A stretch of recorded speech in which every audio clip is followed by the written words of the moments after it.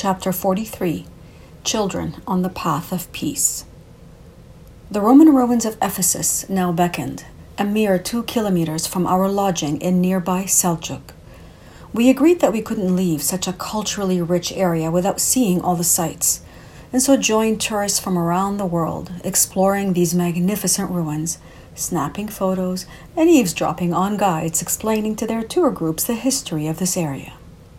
From them, we learned of an important pilgrimage site nearby called Meryamana, believed to be location of the house of Mary, who was brought here by St. John the Evangelist after the death of Jesus.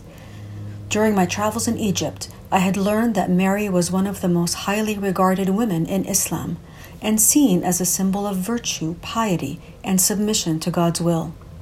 No other woman is given more attention in the Quran. Jesus is similarly respected as one of the great prophets. I knew of no other site besides Jerusalem that was venerated by both religions and wanted to see it. The site, a simple brick home deep in the woods atop a nearby mountain, was moving in its simplicity and infused me with serenity. There, we learned that the tomb of St. John, considered one of the most sacred pilgrimage destinations of the Middle Ages, was also nearby. My signs with John, symbolized by the eagle, had faded over time, but whenever they appeared, I paid attention. On a lonely hill near Selcuk, among forgotten and discarded bits of stone and marble, I found the tomb, a slab measuring no more than 50 square meters and adorned by a small identifying plaque. I knelt and caressed it, feeling inexplicably sad. Monuments as grand as the ones we had seen certainly weren't necessary, but somehow this didn't seem fitting either. "Thank you for sharing your energy with me," I whispered.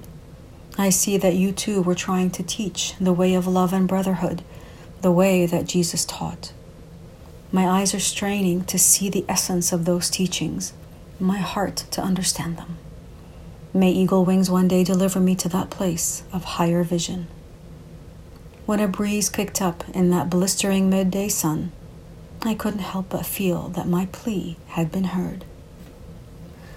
I would learn that St. Paul of Tarsus had also preached in this area, and that Tarsus lay on our route.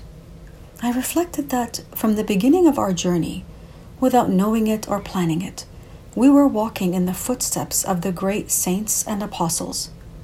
It struck me that they had left Jerusalem to spread a message of peace and love, and that we were now returning to Jerusalem with that same message.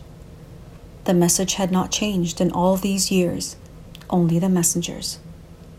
I didn't know what had led us to these sites or what we had received being there, but I had a distinct feeling that these great spirits had called us there, wanting to whisper their secrets and inculcate us with their unique wisdom and energy for the way. It would leave me with a powerful sensation of knowing that they were indeed with us and guiding us.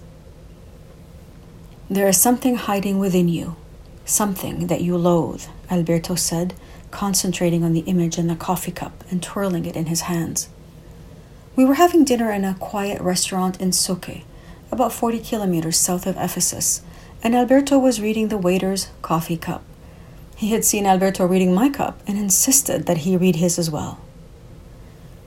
"It looks like a terrible wolf that you want to escape from," Alberto continued. "It's inside of you.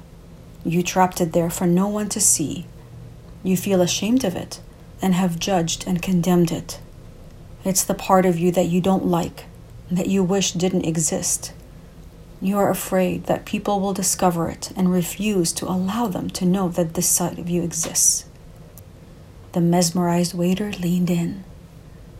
"However," Alberto asserted, "it is only an illusion. It is an image that you have created in your mind. Don't hate this monster. Look at it closely, directly in the eyes, and you will see that what you thought was a monster is really a neglected creature that desperately needs your love and acceptance. It's like a frustrated and angry child who doesn't understand why you have jailed it, why you don't love it. If you have the courage to open the gate of its jail and embrace it, you will see that it is an angel, there to help you grow. I wondered if the words that Alberto spoke were for the waiter or for himself, if he was receiving a vision or a reminder. Our arguments had persisted, and I thought more than once of leaving him, of abandoning this way of peace. But I didn't.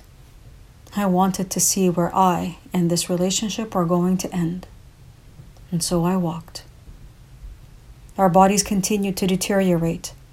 Even though I was wearing pants, the area between my thighs was badly chafed and raw, as was the area around my buttocks where the elastic of my underwear rubbed my skin. I had similar chafing and a rash under my breasts and underarms where my bra was rubbing.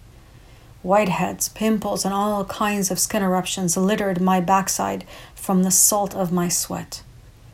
Alberto suffered similar chafing and irritation between his legs and down his back.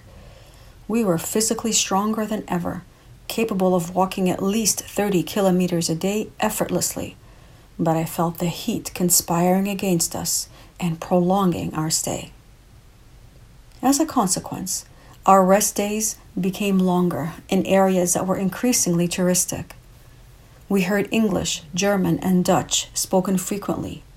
Bars only closed when the last patron left, and the music could be heard well into the early morning hours. In several beachside restaurants, the male waiters went topless and served our food dangerously close to their hairy chests. Many even joined us at our table, uninvited, trying to make conversation. It was an intrusion into our space that I didn't like. I was already convinced that they only cared about our dollar value, and these blatant actions only reinforced my beliefs. The outer message of peace, along with its messengers, receded, leaving in its wake 2 people struggling to hold on to their emotional integrity. August was passing quickly in an interminable routine of waking, walking, and sleeping. We passed towns such as Didim, Milas, Bodrum, Marmaris, Dalian, and Fethiye. We heard of floods and heavy rains pounding most of Europe and parts of Turkey, and I found myself longing for the days of walking in the pouring rain. We noticed the sun rising later, giving us longer periods of freshness. I actually shivered some mornings and relished the thought of cooler weather ahead. With September dawning, it seemed that the worst of our arguments had run their course, and that our relationship had weathered the storm. I radiated a more positive energy, one that attracted people of like heart and mind.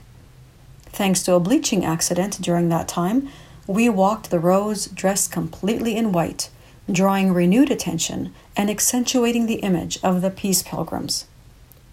The sign that we now carried on our backpacks simply proclaimed Barış, the Turkish word for peace. We were stopped more often and offered not only meals and drinks, but the more precious gift of understanding and support.